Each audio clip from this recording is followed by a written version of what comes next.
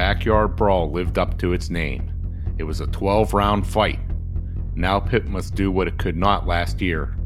Follow up a big, emotional win with another winning performance. Can they rise to the occasion again in back-to-back weeks against the Tennessee Volunteers? We discuss that and more on this week's Hail to Pitt podcast.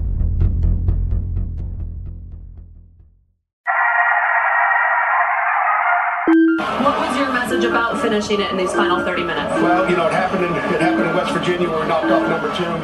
It happened in South Carolina, and it's happening in Pittsburgh today. Our guys had a lot of guts tonight. We're just going to keep getting better. I mean, that's what it is. One hell of a game that you will never, ever forget. We shocked the world! Hail to Pitt. Hail to Pitt. This is the week of September 10th, 2022, and this is the Hail to Pitt podcast. I'm Alan. And I'm Vince. Never a doubt in my mind, Pitt won the backyard brawl, sent WVU packing back to the inferior Big 12, and now it is time to lick our wounds from such a vicious scrap and focus on the Vols. Here we are, Vince, in the midst of a season we knew would be full of obstacles, rough outings, but still big wins. And Pitt started off with just that. A big old win with a huge moment for the new Tommy Duhart. I don't think anyone's going to try to be Tommy Duhart now. They want to be MJ Turkey Devonshire. Yeah. A huge win against one of your biggest rivals, a battle of unbeaten teams on national television, and win in that fashion. It was really something to see, Alan. If you watch the post-game press conference from MJ Devonshire, he was talking about how, he was watching tapes of old backyard brawls, and he wanted to be just like Darrelle Revis, with a big return touchdown, and he was mad that he wasn't the punt returner, so he said, I'm going to have to get the ball some other way and make a big play, and that's exactly what he did, leading the Panthers to a huge 38-31 victory to kick off the season. I mean, what a moment, what a game full of big plays, amazing outing from the hot rod, Rodney Hammond, who's nursing an injury now after that. The brawl, you knew you'd have some injuries, some wounds, Vince, so looking forward to hearing what the latest is, if there's anything from Narduzzi. But Pat stuck to his guns on defense, and while they gave up some big gashes in the run game, they ended up pulling out the victory with a huge defensive play. Man, there's a lot to break down from that game. But of course, the Tennessee Volunteers now coming to town. What's the percentage rumor on amount of Vols fans at a Creature Stadium? I haven't heard ESPN's latest projections, but until we hear otherwise, I think we have to assume it's 75%. 75% full of Vols fans. Again, just like last week, I guess, but I think Pitt could do it. We're going to have to break it all down here for you, but let's get cracking and Carney bark at you. We are at H2P Show on Twitter if you want to reach us there. And, of course, email hail2pitpodcast@gmail.com. Hail the number 2. pitpodcast@gmail.com. We appreciate all the love we get on those platforms. The emails are great. We love the tweets, but of course we also appreciate you Panther Lair maniacs all going crazy for the first game, and of course for this show. We're seeing some love for the show lately, Vince, which is always a good feeling. Yep. We appreciate all the feedback, all the love we're getting, and just ready to keep hyping this thing up even more as the Panthers continue on this huge season. It's amazing how people like the show so much when Pitt's winning. Let's keep it up, baby. And of course, no matter what happens, win, lose, or draw, we are brought to you by Pretty Easy Podcasts. You can start your own podcast right now. All you have to do is go to prettyeasypodcast.com, go inquire, and say, hey, I got a podcast idea. I need to do a show. Or even if you are already doing a show and you need the production help at an affordable rate, go to prettyeasypodcast.com. Get sounding like a professional podcast. Get all the help you would need so you could focus on the show and not all the other BS like Apple Podcast uploads and going into your dashboard and finding your numbers. They do it all for you. And it's so easy to get started. It really is just a visit to prettyeasypodcast.com and saying, what up? And they'll help you out. And they make podcasting pretty easy. Now, some people would say that the WVU victory wasn't an easy one for Pitt, but really when you break it down and watch the game 2 or 3 times, it was easy for Pitt to face WVU. The hard opponent on Saturday, Vince, was the Pitt Panthers for themselves, getting over their own nerves, whatever they were for the first game, for their first brawl. It was there, it was present, and it was a mental game for the Pitt Panthers that in the end they overcame, but it was a close cigar in that regard. Yeah, a lot of sloppiness as far as I'm concerned, Alan, and we'll be breaking this down here. But to quote something you like to say, I think that was more us playing bad, than WVU playing good. Absolutely. Overall thoughts though of that game, the pick was the moment. You called it. Who will be Tommy Duhart? Who will be that player that steps up, comes out of nowhere? MJ Devonshire gets that interception, but it was not the first drop for the Mountaineers that day. So it was it was bound to happen, and in a clutch moment like that, pretty beautiful to see. One of my favorite brawl moments of all time. Yeah. I mean, that was just something, Pitt had the momentum, tie in that game late in the fourth quarter after a long touchdown drive, capped off by that Abanikanda touchdown. And then it just felt like, Pitt was gonna make a play there. They were going to stop them one way or another. I didn't see it being an interception return for a touchdown, but they were able to make the huge play, capitalizing off a mistake that West Virginia made on a dropped pass. But I will say West Virginia made very few mistakes in the game, and to see Pitt, really capitalize on that one was just something to see, and the place just going absolutely bananas. Yeah, they did not they made the timely mistakes, the ones that really hurt. That's what they did. They should have just kept running the ball at the end of the game there. Why not? Just run it, make the cutback with a tight end running back. You're going to get 50 yards per run. What was he averaging? That was crazy to see how Pitt's D-line and linebackers just could not handle the WVU running game at times, but maybe that was the 75%. Maybe that was the atmosphere, a Creature Stadium, Vince. Maybe the brawl aura got to the linebackers, especially when it came to the WVU run game, because I can't explain it any other way. It's amazing that the largest crowd ever to witness a sporting event in the history of Pittsburgh, and it was 75% people from another state. Yeah. Pretty amazing. But in all seriousness, to me, how many West Virginia fans would you say were there? Maybe 10,000 at most. I don't think it was that large a number. No, it wasn't overwhelming. It wasn't this kind of ordeal where you're like, man, this is annoying how many of them there are. We sat in a section where I don't feel like we were surrounded by any means. There were a couple sprinkled, but they showed up just as any other school's fans would show up for a big football game. It wasn't anything special in terms of the presence of the opposition in that game. Yeah, I mean, if you looked at the home side of the field, I don't think there were hardly any. Maybe on the away side, certainly in the upper deck, I think there was a fair number, but overall, not that many. And I'll go out and say right now, I think Tennessee's going to have more fans this week than West Virginia had. Those people from Tennessee, they don't come north very often, and I think they're going to be trying to make the most of this opportunity. Yeah, big opportunity for them to see the north of the country. They're going to be making it a whole weekend, and we're going to welcome them with open arms because that's the kind of fans we are at the University of Pittsburgh. But, WVU's presence there was enough, I think, to make it a special atmosphere, at least. That felt that's like true. brawl. Yeah. there were enough of them to make it feel exciting. You heard some cheers when they did well, and, of course, it was loud when Pitt did well. So, awesome to see the brawl back, most of all, and more importantly, that Pitt won the first one back in such stunning and exhilarating fashion. Yeah, I don't know if we should be playing that game the first game of the season. Yeah, maybe not the first game of the year, but definitely every year. But I do kind of like it because we won.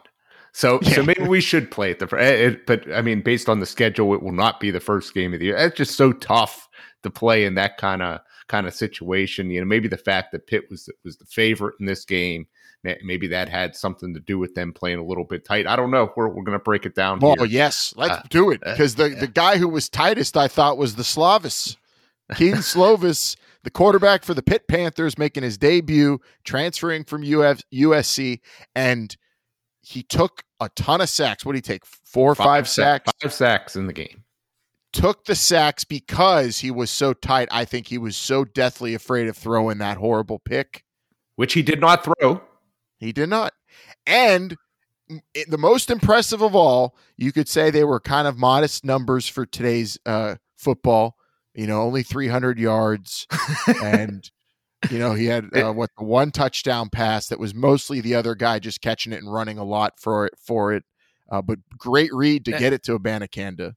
But the fact that he didn't throw the picks and he took those sacks instead, but more importantly, on the drive when Pitt needed to move down the field, needed him to just pick them apart, he did it. It was beautiful to see that drive on the Abanikanda touchdown. Unbelievable. Yeah, a long drive. What was that? 80 plus yards on that final drive when they needed it most. Alan, talked about only 300 yards, only one touchdown, but there were a couple drops in that game too. Bub Means dropped a huge deep ball that would have been a 50 plus yard gain, if not a touchdown. Chalk that up to it being the brawl. I'm just saying. I think he Slovis. I mean, I thought he played fairly well. We talked about the sacks that he took. A coach addressed that in the press conference this week, Alan, and he said that some of those sacks were on the receivers just not getting open properly. So I don't know what to make of that. I watched the tape. I'm going to say maybe on 2 of them at most. But I saw some open receivers. I think you might be right there. One thing I will say that I thought was interesting, Alan, was Carter Johnson, the backup tight end, in the hospital for an illness at middle of the week. So instead of having Gavin Bartholomew out there the entire time, or another backup tight end, they used offensive linemen as extra tight ends, or a fullback, an H-back type situation. Those guys aren't going out for passes. It seemed like there were less guys in the roots a lot of the time. So I don't know if more or less guys for West Virginia to cover. Maybe some of those were just coverage sacks. Either way, Slovis has got to get rid of the ball. Throw it away or something. Can't take some of those bad sacks. But he did seem to do better as the game went on. Some notes that Chris Peak provided on Twitter of PantherLair.com. I like this one. He was 18 in the shotgun formation. 18 of the final 20 offensive snaps, which seemed like where he was doing most of his damage. Yes, he did take a bunch of sacks out of there, but 12 of 15 for 200 yards in that formation. I don't know if that has anything to do with it, Alan, going from under center to the shotgun as far as passing. I'd have not gone back and reviewed all the tape from Southern Cal to see how he was lining up there. I think this had more of an effect on the running game. The formations, which I'm interested to hear your thoughts on, but overall, it seemed like I think he did get more comfortable as the game went on, which maybe is to be expected for a first time starter with a new team. Yeah, we're seeing the new system, the new formations you allude to there, Vince, and as opposed to what Whipple was doing, I think with maybe some confusion before the snap. This was more of kind of just line them up and try to go bowl them over and asking the offensive line to do a lot. So they were given a big task, and the run game was pretty good. It really saved Pitt and steadied the ship when WVU was making some big plays. But overall, controlling it on the ground, Pitt they left a little bit to be desired. And I think that's where maybe the offensive line getting more comfortable with what they're being asked to do, and maybe having all their personnel out there and available, or, at least more than one tight end will be a good thing. And I don't know if it was running backs maybe not hitting the holes that they were supposed to. Certainly Rodney Hammond had a huge game, several big plays, but Israel Abanikanda maybe not the performance that we were expecting from him. Yeah, he did have the big touchdown catch, but the rest of the game did not have those huge runs. And I wonder if it was just maybe not seeing the holes, running out of an under center I formation as opposed to a sidecar in a shotgun situation. So I think there's some adjustments that need to be done there. We'll be talking about the game this coming week. Pitt, towards the end of the game last year against Tennessee, was very successful running the ball and running out the clock. They're going to need to be effective again if they're going to hope to pull out a victory. Yeah, the Cignetti offense came out there and was effective, and it made some big plays in moments. But I don't know. I'm still on the fence about whether or not it's an upgrade or what from last year in terms of scheme. What do you think it's going to look like? There'll be a lot of under center this week. I don't know. I think we're certainly going to need to see more tape for sure. I wonder what the thinking was there. And I love running from under center, but it was and throwing from under center too. But if you're it was just very predictable when they would go play action, which is what they were trying to do. You could tell early in the game. So I just look at it. If you have a talent like an Abanikanda, you're trying to get this guy out on the edge as quickly as possible, and that just did not seem to be his running style. They're asking him to go inside too much. Gabe Hoy did not play in this game. On that right side, Matt Gonsalves, he kind of struggled a little bit. So yeah, I mean, you had some new guys in there, rotating, offensive linemen. Maybe there's, as a tight end, maybe there's more stacking towards that side or something. West Virginia's got a pretty good defensive line. No doubt about that. Yeah. So, I mean, this was going to be a tough challenge, tough sledding running against these guys. And, while Pitt did not do great, I don't think they did horrible, but they're going to have to improve.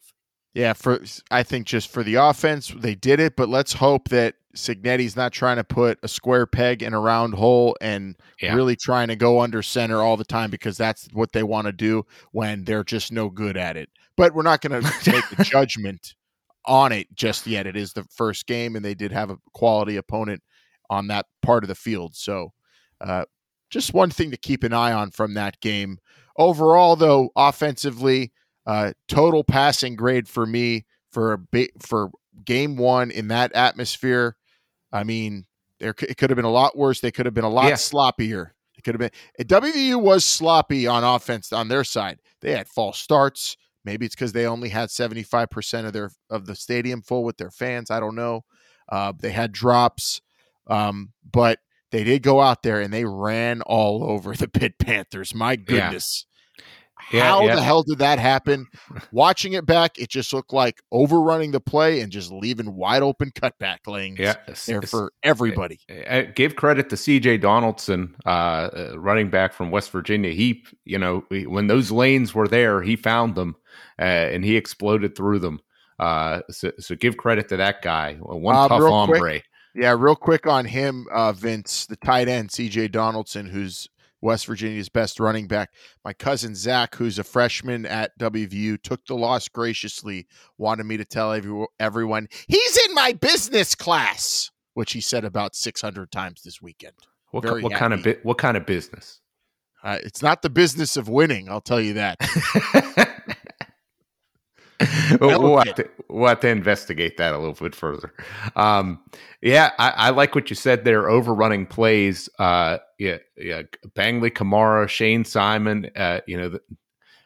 Guys that played more in this game in one single game than they have, any other game of their whole careers. There wasn't a whole lot of rotation on those linebackers, and it seemed like those were guys that just did not, just like you said, overran the play sometimes. And maybe it wasn't defensive linemen like sealing the edge when they had to or what, but it seemed like there were too many missed tackles and too many overran plays for me, and I'm hoping that was just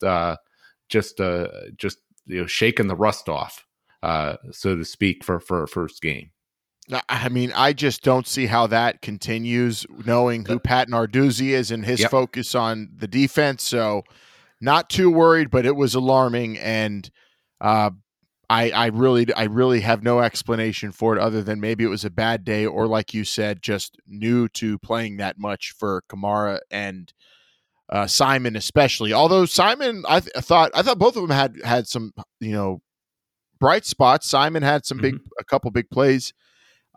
They did have an injury on defense to Deslin Alexander. How'd that affect the run game? I'm not so sure that much. John Morgan was out there playing pretty well. He made all the big plays. Yeah. And the pressure was there too from the D-line, I think, when they needed it. What are you going to do when you get to the quarterback and dying quails are in the air and they get caught by the opponent still? Yeah, that was a little alarming that Pitt didn't pick off a couple of those that probably should have, and even more upsetting that West Virginia was more aggressive and caught those balls floating up in the air.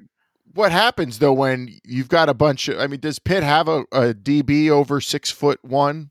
Yeah, or 6 foot. Do they have someone who could compete with a 6'3" guy for a 50-50 ball? Well, you got to give some credit that Bryce Ford Wheaton. We talked about him on credit the show to him last for dropping week. that pass, but also making that big catch. Yes, yeah. He made some big catches. He was a tough guy to deal with, no question about it.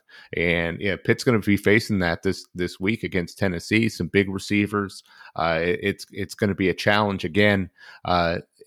JT Daniels, he was getting rid of the ball very quickly. So it's not like yes, WVU did take some shots downfield, but not that many super deep shots from what I could tell, Alan. I haven't combed over the stats like you have, but that's the way it seemed like to me. And Pitt, maybe not as much pressure as some would like, but I think he was getting rid of the ball very quickly. Yeah, he was, and he took a couple, but the shots that they took were when they were kind of near the red zone and looking to get into, just faded into the end zone.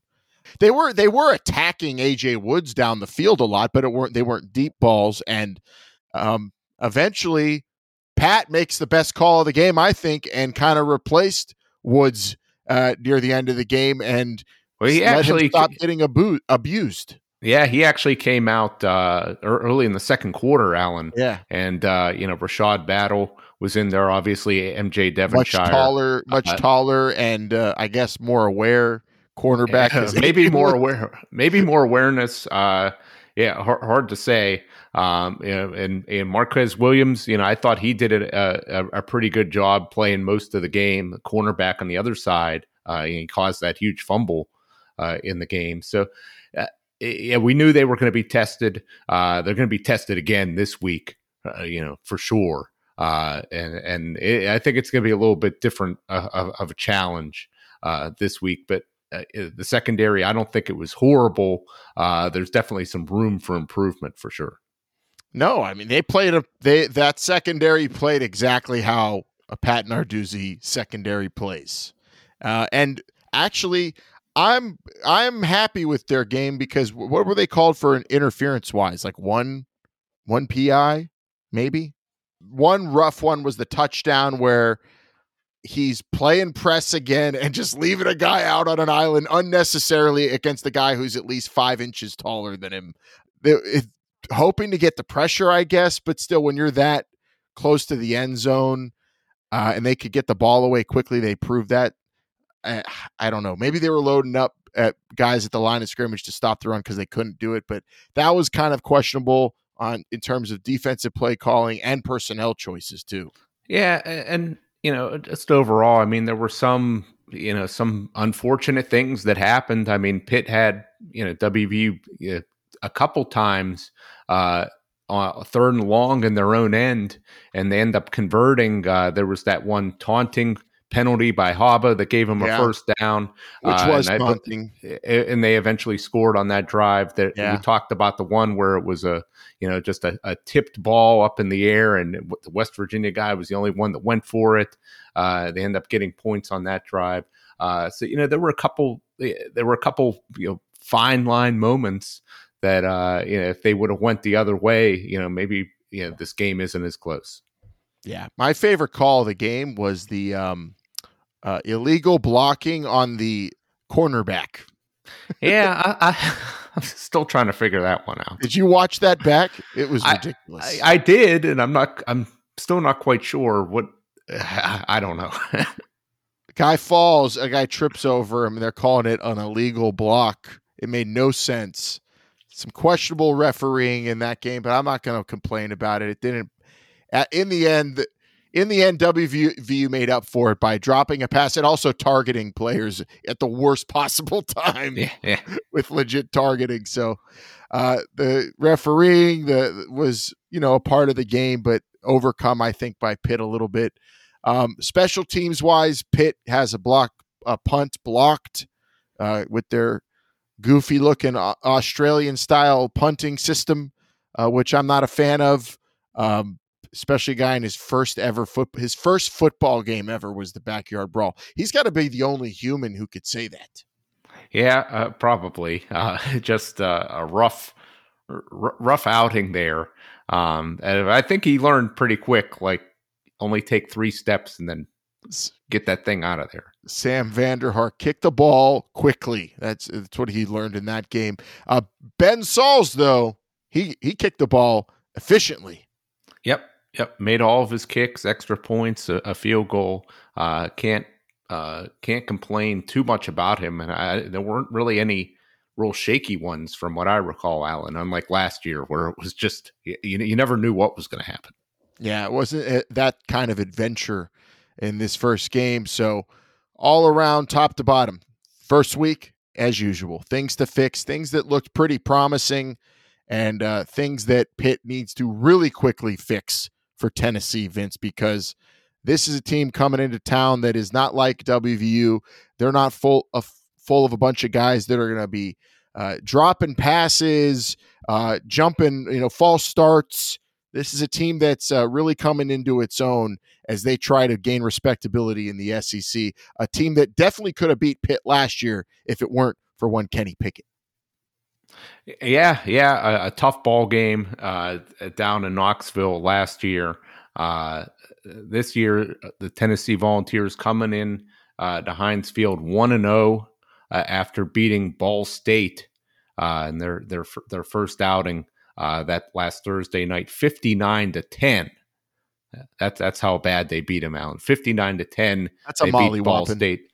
Hendon Hooker, 4 total touchdowns on the game, 2 rushing, 2 passing, getting it done on the ground a lot. 3 running backs had over 10 carries, so getting a lot of guys involved. We know about their big receivers that they have, led by Cedric Tillman. This is going to be a battle for sure, Alan. But history may be on the Panther side a little bit. The past 2 meetings against Coach Heupel, Narduzzi's defeated him 2-1 against him. Hendon Hooker, they've played him the last 2 years against Tennessee when he came in for a lot of the game, and against Virginia Tech the previous year. And Pitt beat them both those times. Hooker. So, a lot of people are talking him up. A lot of people are saying he's going to be a huge difference maker, not just in this game, but in SEC play, Alan. But the Panthers have found a way to handle him. This is a quarterback that they know how to beat. Oh, for sure. There's a lot of good players on Tennessee's team, but Pitt's beaten them. and some of them they've beaten when they were at other schools too. But this is a team that I think is much better than what Pitt saw last year in terms of, when you're talking about experience and being a collective unit. Remember last year, they're coming into that game, Tennessee had a lot of transfers. coming into the last season. So now also it was only their second game in that Josh Heupel system last year. They got a whole year under their belt. A lot was made about Hooker, came in midway through the game because Joe Milton ended up getting hurt and Milton missed a bunch of open balls. But Hooker missed some too, and he also threw an interception at the end of the game that iced it. So yes, he did play good, but not good enough. No. Last year it was funny to watch Joe Milton try to throw the ball against Pitt. Hooker came in; he wasn't that much more impressive, although a lot more efficient. And made it a game. But Pitt in the end last year, the defense stepped up, made the big plays, timely big plays like they did all year. There was a trick play also. Jared Wayne threw a touchdown last year in this game. So Pitt coming into it, very much the same philosophy, a little bit different personnel, but I think the same game plan, right? Going up against them, you want to force Hooker to be throwing the ball, not running it on you. I think these are, tougher receivers than last week against WVU, but guys, I think Pitt's secondary can handle. They can go up, press them, and hopefully give some time for some pressure this week. Well, I'll say this: there are going to be receivers running wide open in this game at some point. It's just a matter of if Hooker is going to hit them or not. Yeah. If you look at the stats from the game last year, and I don't have them in front of me at the moment, but there were some big QB runs, some big scrambles by Hooker and Milton in that game. Probably most of Tennessee's rushing yards came from the quarterback position. Yes, sir. For 103 yards combined last year. When you get this team in third and long, you can't give up those kind of big runs. You can't give up those easy runs, Alan. You got to make them earn it on a big pass. And I do think that there are going to be times in this game where there's going to be some receivers left in one-on-one coverage down the field, and he's going to be throwing it up, and you're going to have to hope and pray for an incomplete ball with no penalty. Yeah, that's going to be definitely happening in this game. But one thing also that I need to note is last year Pitt, their defensive philosophy, same as this year, but they also had another aspect of it, and that was change them up, line change. It was like a hockey team with how many players were coming in and out, playing linebacker and in the secondary and on the defensive line. And they still have a little bit of that going on, but at linebacker, especially last week, Vince, you brought it up, Kamara, Dennis, and Simon were in there most of the time. So I'm going to be interested to see the gas tank for the Pitt defense against this team, because they couldn't be worn out by Tennessee, no matter how much Tennessee tried to run around and get those kind of loosey-goosey plays with the quarterbacks moving around and taking deep shots. When you play that way, you could wear a defense down, but Pitt was ready for that personnel-wise. Are they prepared this year for that? Are they deep enough, or are they going to be able to just stick with a lot of the starters in there for the entire game? Well, I think they're going to have to make some personnel changes throughout the game. A coach kind of alluded to that. He's talked about the tempo that we expect to see. Guys like Brandon George, who's been banged up, didn't play last week. Guys like Taylor Wiltz, linebacker from Breaux Bridge, he barely got in the game, and coach called him out saying that he probably needed to be in the game more. So yes. Solomon DeShields did not play a ton. I expect those guys are going to be in there more, for better or for worse, this week. That defensive line, though, I think the rotation there is going to be critical, because last year Pitt was able to get a tremendous amount of pressure on the quarterback, on whether it was Milton or Hooker. And, they like to have those real, deep routes, and those need a little bit of time to develop. So I expect the Pitt defensive line is going to have opportunity to get to the quarterback, and rotating those guys is going to be critical. Yeah, for sure. And that's what I would declare is the biggest matchup of the game, is Pitt's D-line showing up and making life hell for Hendon Hooker, because that is a quarterback, I think, if he's comfortable throughout the day, can beat you for sure. A lot of people call him an underrated quarterback in the country, but he has a lot of experience. I think he's dangerous.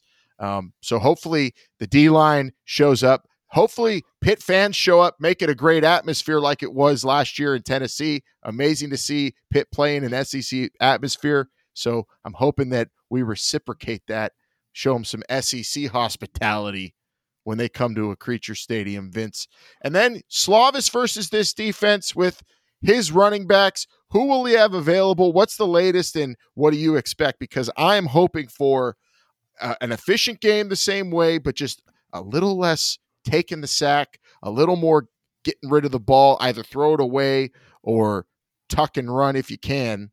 I'm just hoping not to be losing so many yards on that scramble. And I think Slovis is very trustworthy with the ball in his hands when it comes to turnovers, so far at least. Yeah, I think so. And he's going to have to make some plays. I think they're going to have to,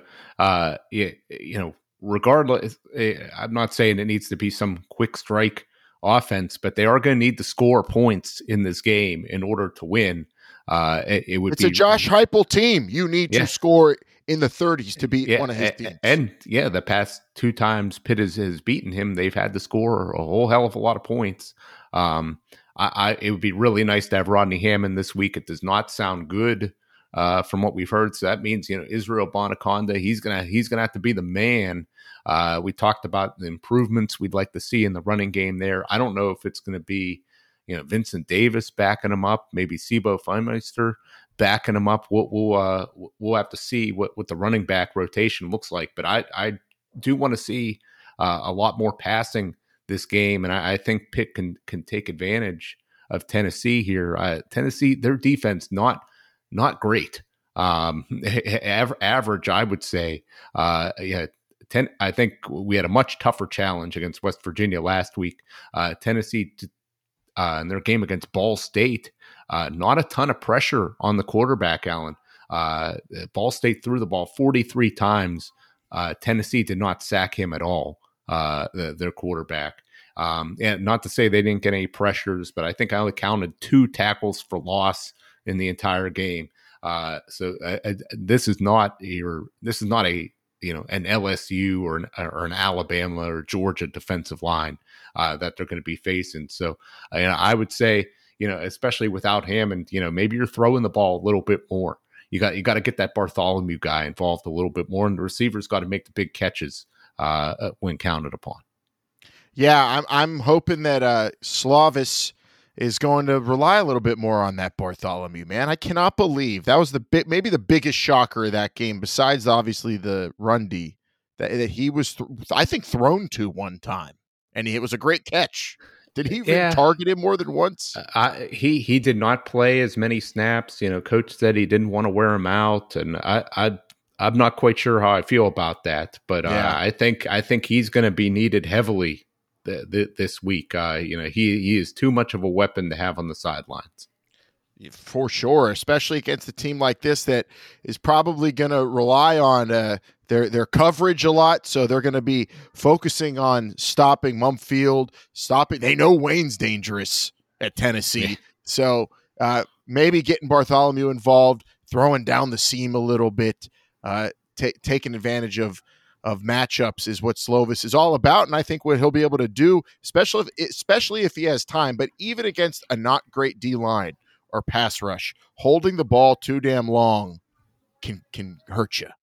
I want to see Slovis maybe follow his first instinct a little bit more. He was very cautious with the football. It paid off, but I think barely against WVU, and a little bit too late. You want to be comfortable, and especially you want to be scoring at a consistent clip. You can't start and then stop, have a 3-and-out, then have an 80-yard drive all game long, especially against a team coached by Josh Heupel. So I hope he's coming out like Kenny did last year, ready to really, really gunsling in this game, because this has shootout written all over it. Yeah. If you remember last year, Pitt gave up a punt block for a touchdown at the beginning of that game. There was another shaky turnover on downs towards the beginning.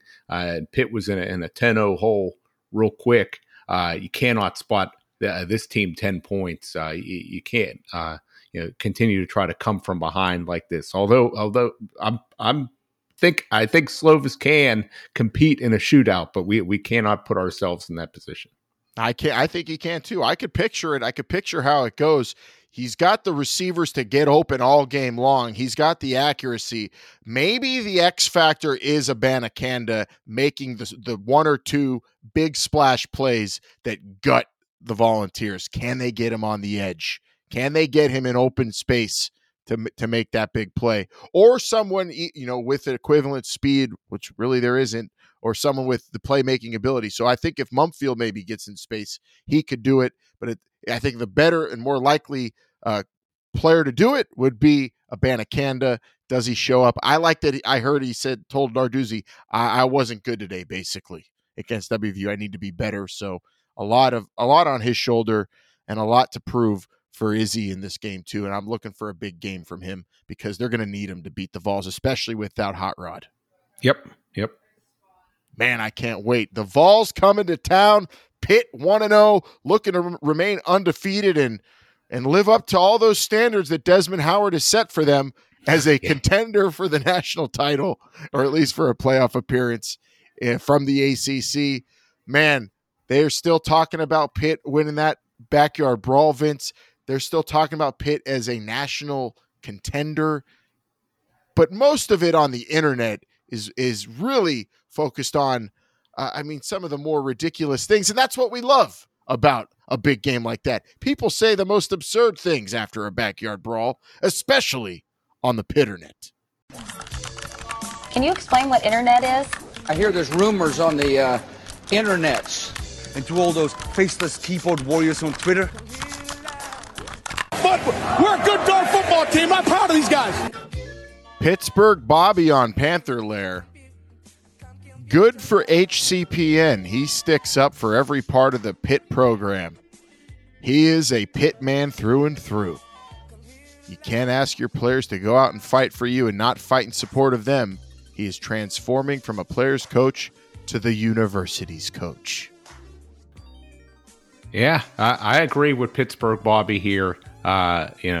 Pitt fans certainly get a whole lot of flack for not supporting their team, and they turned up for that game, and to hear all that stuff before it started about 75% and all that nonsense that was just not flat out not true was ridiculous, and good on Pitt, good on Pat Narduzzi for telling it like it is.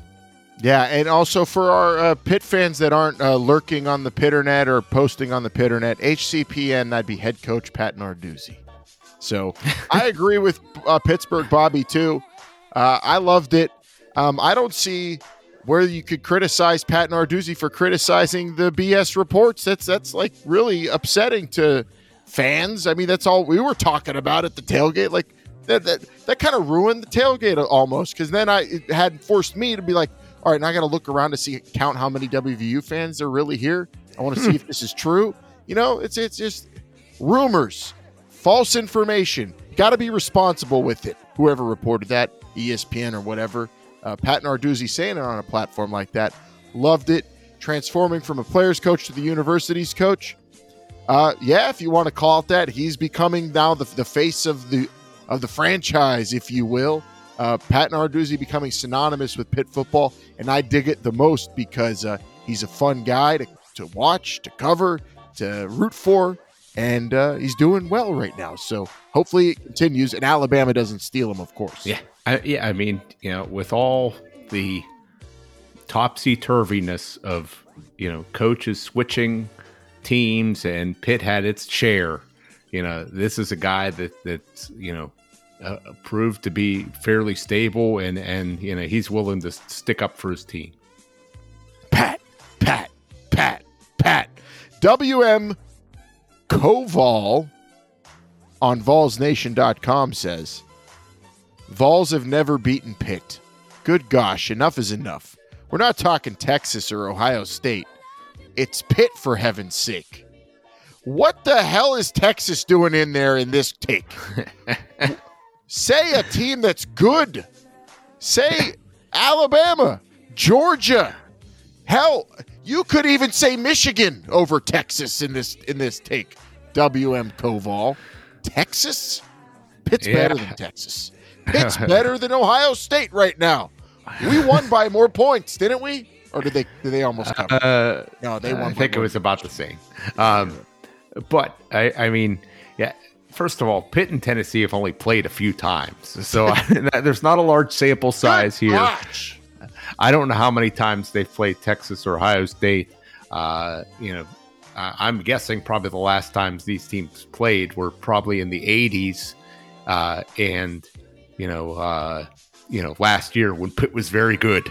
This is why the Vols are the Vols that are the Vols right now, and they're not the Vols of the 90s or the early 2000s, because you're focused on beating Pitt and saying, good gosh, we can't beat Pitt, when you should be saying, good gosh, we can't beat Georgia or Florida or Alabama. Come on, get your head straight, Vols fans. We want you to do well. I mean, we want to beat you, but you need to get your act together if you even want to get on Pitt's level here. Heaven's sake. Yeah. Voltaism on VolsNation.com. I just watched the Pitt replay, and I didn't see a top 25 team. Their rating is based on last year's success. UT by 10 to 14 points. I could see if you have a huge disrespect for the Big 12 and WVU, what a lot of people do. A lot of people have that. And then you watch the game and see Pitt play them that closely. Maybe you think, oh, they're not a top 25 team. But again, this take is stupid. It makes no sense. That is the backyard brawl. Teams, even when they're facing a rival opponent that is on a down year, you're going to have close games against them sometimes. Ask WVU back when they lost 13-9. The backyard brawl is different. The rankings don't matter. So good luck if you're paying attention to that from that game tape. But it won't matter come this Saturday, I think. Yeah. I mean, this is, it was the first game, and I maybe if you'd been, living in Siberia with no access to newspapers or magazines, you may say something like that. But Pitt, a lot of the players on this team were the ones that beat them last year. Yes, we did not play great in that first game, but still won. And as much criticism as we provided for this offense, the offense still scored 31. The defense still made big plays when they had to.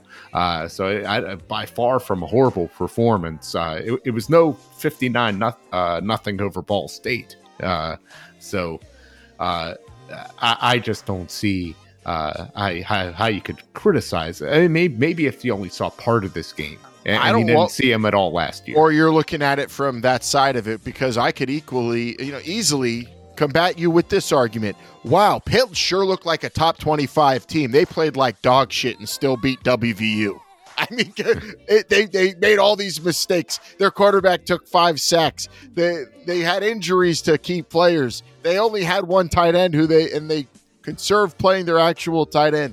Can you believe they went out there and WVU torched them all on the ground and just decimated them every time they handed the ball off, and Pitt still won? How'd they do it? They're a top 25 team. Obviously, they're good players, good team, good coach. It seems like they're just trying to speak it into existence, I guess. I don't know. Whatever helps you sleep at night, Voltaism. Whatever helps you get to Saturday, because that's when the reality will bite you, and it'll show. Pitt is a top 25 team, and according to some national people, even a top 4 team at the end of the year. And that's what they're saying on the Pitternet. A lot more craziness, but we had to whittle it down there, Vince. I know you had a lot more, but I want to get back to reality. The reactions to the backyard brawl around the stadium, walking out of that place afterwards with you. I mean, hearing what people were saying, it was for heaven's sake, that was like being in heaven. Hearing a wild scene.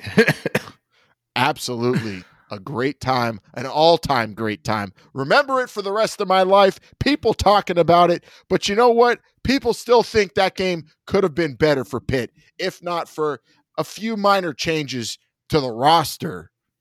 I think we'll figure out what that exactly is by finding out what they're talking about around town. Another Saturday coming, and the Panthers are playing. Time to find out what the Panthers are saying.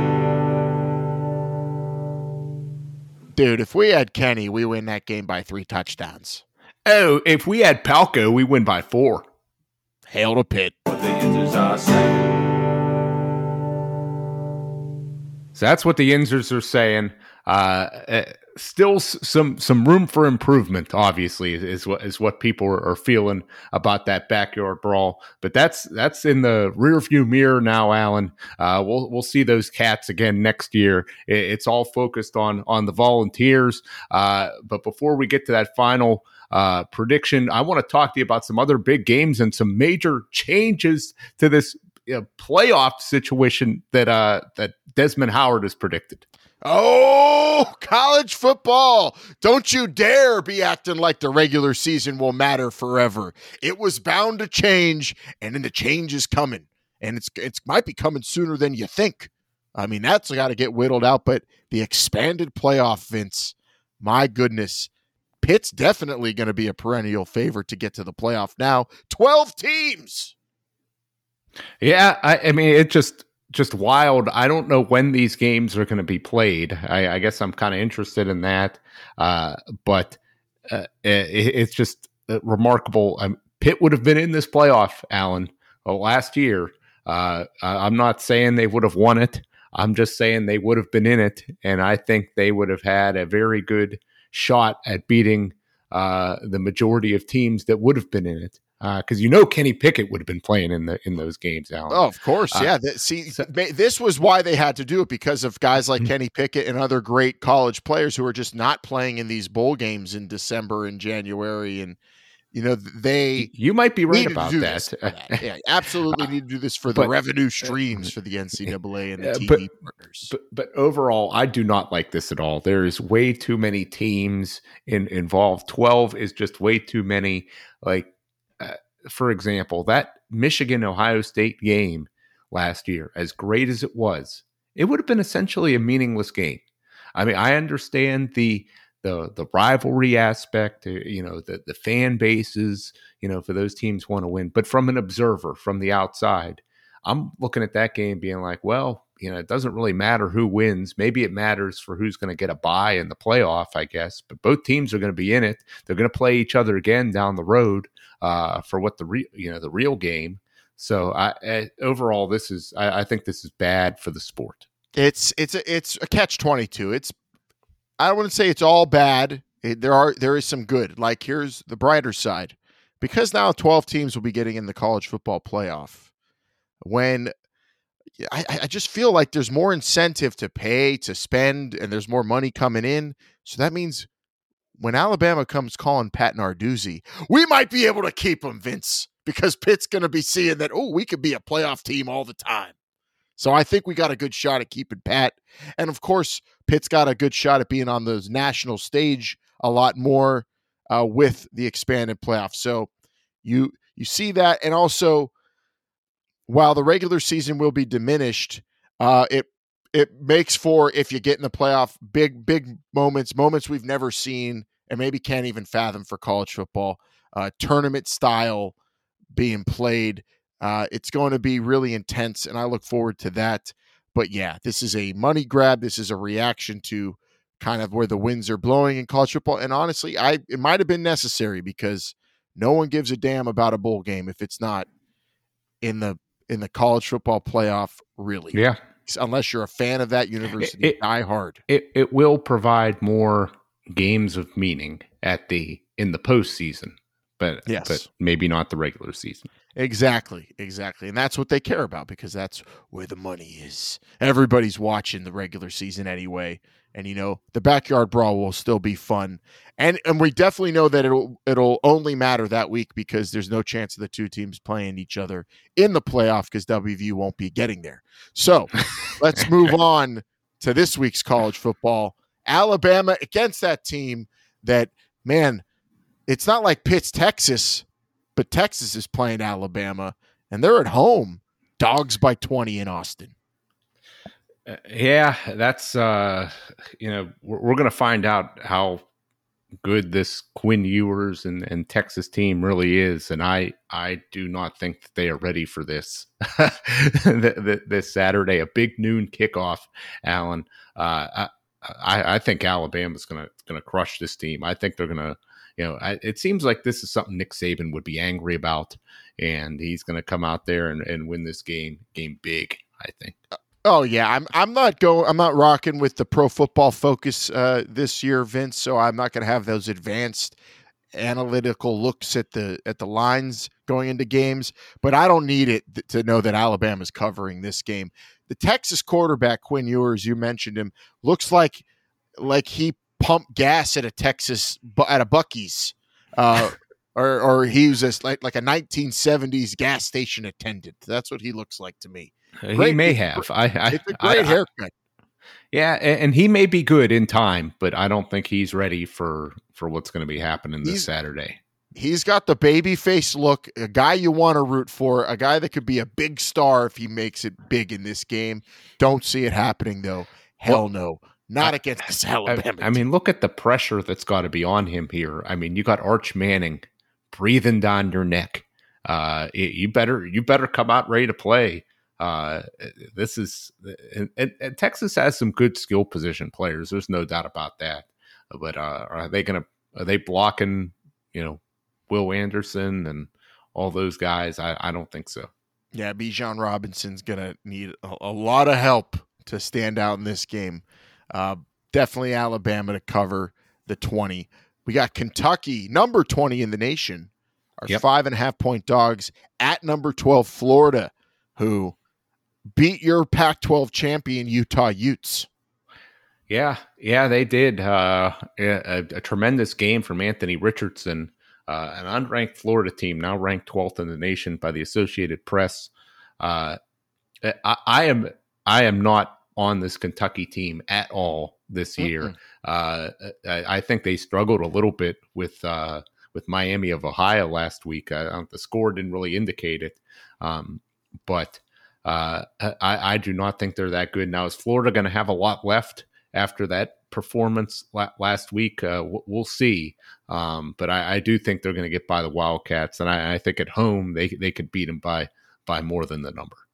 Oh yeah, by a touchdown at least. I got the Gators by a touchdown. Not that I want to see it, but there's something about Billy Napier. He knows how to tap into talent, but also the crowd. I think Florida is going to be a tough place to play now moving forward with him in that role. A really big win for them against Utah last week. But did we pick that game last week? We did. And I picked Florida? I think we both picked Florida. Yeah? Okay. But you still have Utah winning the Pac-12. You think that damages them at all? They could still win the Pac-12. They can, but I think they're kind of exposed in that game to me. I don't. That was a different kind of. They're not used to hanging out in swamps. I know, but when they go to Hollywood, are they going to be able to hang out with the Hollywood 69ers or however many they scored, 66? SC looked real last week, even though they're playing a scrub in Rice. I think I might like SC now for the Pac-12. That's another question, though. Got to move on to Baylor, the team that's ending the Big 12, number 9 in the country. 3-point dogs at number 21 BYU. Yeah, maybe there's something I don't know about this, but I think they're going to be ending BYU this year. BYU going to the Big 12, Allen. They're going to get a taste of what they're up against here.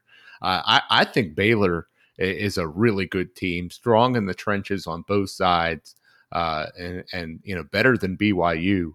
And that's why I think they're going to come out of this game with a victory. I'm a little surprised that Baylor is an underdog of 3 here. But I am going to go with the Bears in this game. Yeah, nice late game here. Yeah, Baylor and BYU. 10:30, is that what time it kicks off? Yeah, kicking off real late. But I think this is a test here for BYU. Are you up to the challenge of the grueling Big 12 schedule where you're playing teams that are basically your equivalent every week? Pretty even matchup, I think. Especially with BYU getting to be the home team But I like Baylor to win, obviously. I picked them to win the Big 12. I think they could play a team that's coming into the Big 12 in the future and handle them as well. I'm going to say they win by, I'm going to say 6, which is a cover the other way around. So they're dogs by 3. I think they're going to flip it all the way around. They're going to handle this game fairly easy in that regard. But I mean, BYU's coming in there. They don't have the beef. They don't have the beef for Dave Aranda's team. They don't have it. Sorry. But let's bring it to the most important game of the week. Number 24, Tennessee Volunteers. 6.5 point favorites at number 17. Pitt at a Creature Stadium. Creatures lurking in the rivers as Tennessee arrives as favorites to the place formerly known as Heinz Field, Vince. Yeah. This line, I saw it at 3.5 or 4, actually. But in some of those early preseason lines, Alan, opened up at 4.5 at the Circa, and it's been bet up to 6.5 here. I saw it as much as 7 at some places. And it seems to have gone back down to 6.5 here, and I'm seeing a total of 66 points, Alan. 66 points, 66.5 at Caesars, 66.5 at the Rivers. And at the Golden Nugget, it looks like there's going to be a lot of points scored in this game. I think on both sides for sure. I think both teams are scoring over 30 in this game, and it is going to be a nail biter. I think it's going to come down to the very end. Pitt is going to be giving up some big plays in this game. That's just the nature of this Josh Heupel offense. That's just the cost of doing business, I would say, is what's going to happen. There's going to be some bad penalties on third down. It's just something we're going to have to live with. But I think in the end, the defense is going to make enough plays, and I think Slovis is going to really improve. I think this line here, the 6.5 points, to me is a reaction of how good Tennessee looked in their opening game and how shaky Pitt looked in their opening game. I mean, as much as we talked about, missed opportunities and stuff, it's possible Pitt could have lost that game. It came down to the fourth quarter.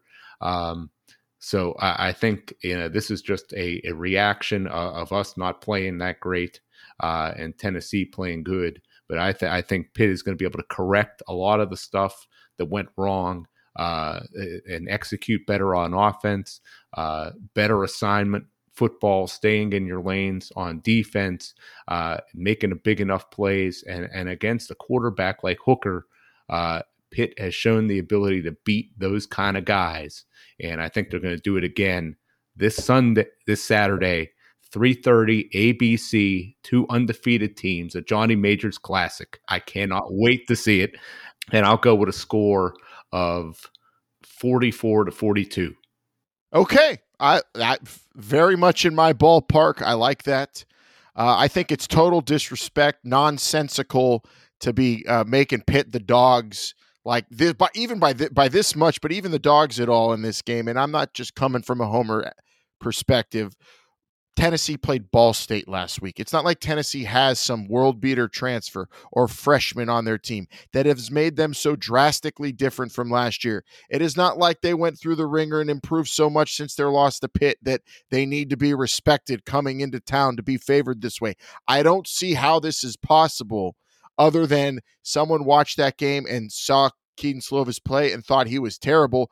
I don't know how you could watch the game and think it that way. He was very conservative in that game and still threw for 300 yards plus, had a big touchdown in a key moment, and led the team to victory. He was very much a leader on the field. The defense very much made big plays when they needed them. They're still the same Pitt team. People say this ranking is just based on last year. Well, no, duh. They have a lot of the same players from last year. They had the same coach from last year. These two teams played each other last year. So for the line to be this very, very disrespected, Vince, I don't see it. How it could be even explained. And Coach Narduzzi's playing this up all week. Good. They're going to say, hey, listen, you guys didn't play that good. You're getting disrespected here. Last year, every time you had a big win, you followed it up with a loss. Here, you got extra days to prepare. You better get your act together, or you're going to lose. Nobody's giving you a chance. He's playing all of that this week, and that's exactly how he likes it. And I think that's exactly how this team likes it too. They're going to play to the very end in order to win this ball game. Hey, you could tell me I'm drinking HCPN's Kool-Aid. I might be all about Nards and his Kool-Aid, but he's right. This is disrespect, and they're coming in here, and the price of doing business is a high-scoring game against Josh Heupel's teams and these Tennessee Volunteers for sure. But when you're coming into Pat Narduzzi and Pitt's house a week after the brawl, they're going to take care of town business. They're going to take care of this team because they know how to do it. The blueprint is in Pat's hands to beat this guy and his teams. Yep. He knows how to do it. Exactly. And he's going to do it again. I got the score, Pitt winning 39-38, a barn burner, a shootout, a nail biter. But you know what? It's far from the Vols covering, and they're not winning. Pitt 2-0, baby. Hail Pitt. Oh, I hope so. If that happens, we're going to be talking a whole lot next week about the heights that Desmond Howard thinks this team can do. And it's exciting, but I'm kind of upset it's already almost over. The exciting part of the schedule.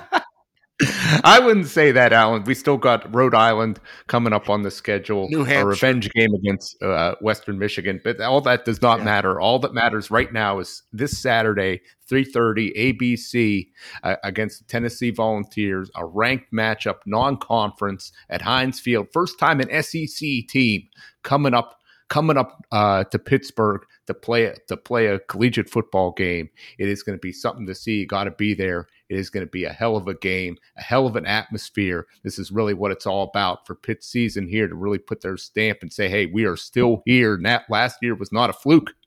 And if you're going to the game, tailgate hard, cheer hard, show some respect to those Volunteer fans making their way all the way up to the north, and have yourself a good time. And if you can, go to the bathroom in a toilet and not behind a dumpster. Saw a lot of that at the brawl, but again, it was the brawl. I think the Tennessee fans will be a little bit more civilized. Just make sure you hydrate and you relieve yourselves in a timely fashion. And don't miss any of this game. Pitt and Tennessee, Vince. Let's go. We've broken it down. The stage is set. I'm not going to the game. I know you're very upset about this. I wish I could, but I'm just so honestly, I'm beat up from that brawl. It's been a while since I've been involved in anything like that. That was very intense. Yeah, so, and this game ain't going to be for the faint of heart either. No, this will be a lot more exhilarating. This is going to be a high-flying, high-wire act. So, yes, please be ready. If you wear a pacemaker, be very, very cautious watching the game. And everybody really enjoy Pat Narduzzi while he's still here before Alabama scoops him up. Got anything left to say, Vince? Hail to Pitt, everybody. All right. You can follow us at H2P Show on Twitter. Hail to Pitt podcast at gmail.com if you want to email us. Thanks to Pretty Easy Podcast for helping produce this week's program. We'll be back next week to recap Pitt, Tennessee. And of course, look forward to the next game. And of course, next up on the slate, no, it is not New Hampshire. It is a rematch against those Western Michigan Broncos on the road in Kalamazoo. You going next week, Vince? No, I don't have any plans for Kalamazoo. Okay, good. Well, I have plans to win the game at the very least, but got to get by Tennessee first, everybody. Enjoy it. And like Vince said, hail to Pitt, everybody.